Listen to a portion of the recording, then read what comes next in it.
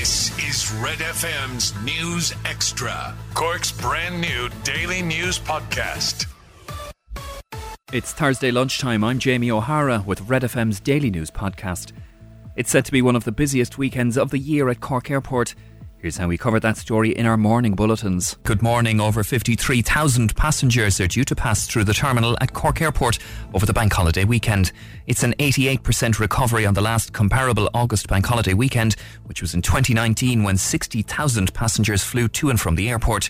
Passengers are reminded to arrive at least 90 minutes before their flight is due to board and to allow up to 30 minutes extra if checking in a bag. Management say they have seen an increase in passengers from the West, Midlands and East of the country as Dublin Airport continues to deal with long queues and a build-up of lost luggage. Speaking to Red FM News Communications Manager at Cork Airport, Barry Holland, says they expect everything to run smoothly this weekend. It's been the busiest summer in 3 years. Hasn't been without its challenges, naturally enough.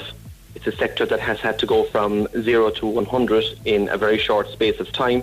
But we're very, very grateful for the patience and the understanding that all our passengers have given us over the past couple of months. The summer has been a tremendous success here in Cork. So we're very grateful for the business that we get from our traditional market, our traditional catchment area, being the counties in Munster, but also as well the new passengers who are coming to Cork Airport for the first time. Efforts to agree a carbon emissions target for the agriculture sector will begin again today. This is how we covered that in our morning bulletins. Ireland has been described as the blackguards of Europe when it comes to reducing carbon emissions by an environmentalist. The sectoral cut for agriculture is still being negotiated with the Green Party and environment scientists calling for a 30% reduction. However, it's expected the final figure will be lower. Architect and environmentalist Duncan Stewart says time is running out to prevent serious climate change. Agriculture is our biggest emitter. Now, admittedly, transport is the one that has gone up the most. It has gone up massively since 1990, and it has got us into the biggest hole we're in because of transport. But agriculture's emissions are the biggest. We have to look at the situation that all of our sectors have got to reduce. And if we're going to meet this target, it's going to be very difficult for every sector.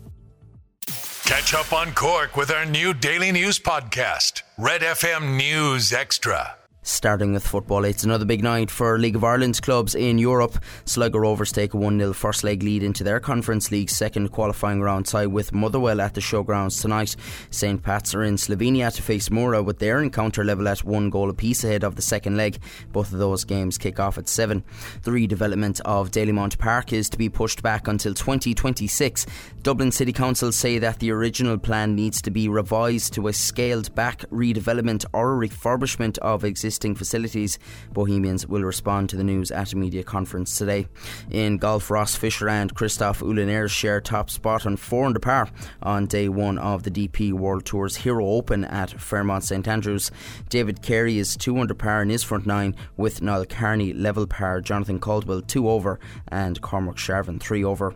And finally in racing, with a preview of the action at day 4 of the Galway Festival, here's Dennis Corwin. Willie Mullins has won 4 of the last 6 Guinness Galway hurdles, and he has 4 representatives in today's renewal, including the favourite adamantly chosen, the Mount of Paul Townend.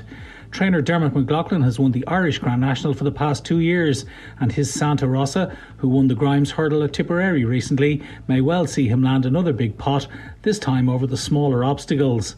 Tudor City won this race for Tony Martin back in 2019. He's now 10, and it would be some achievement if he could repeat his success. While Gordon Elliott has yet to win this prestigious contest.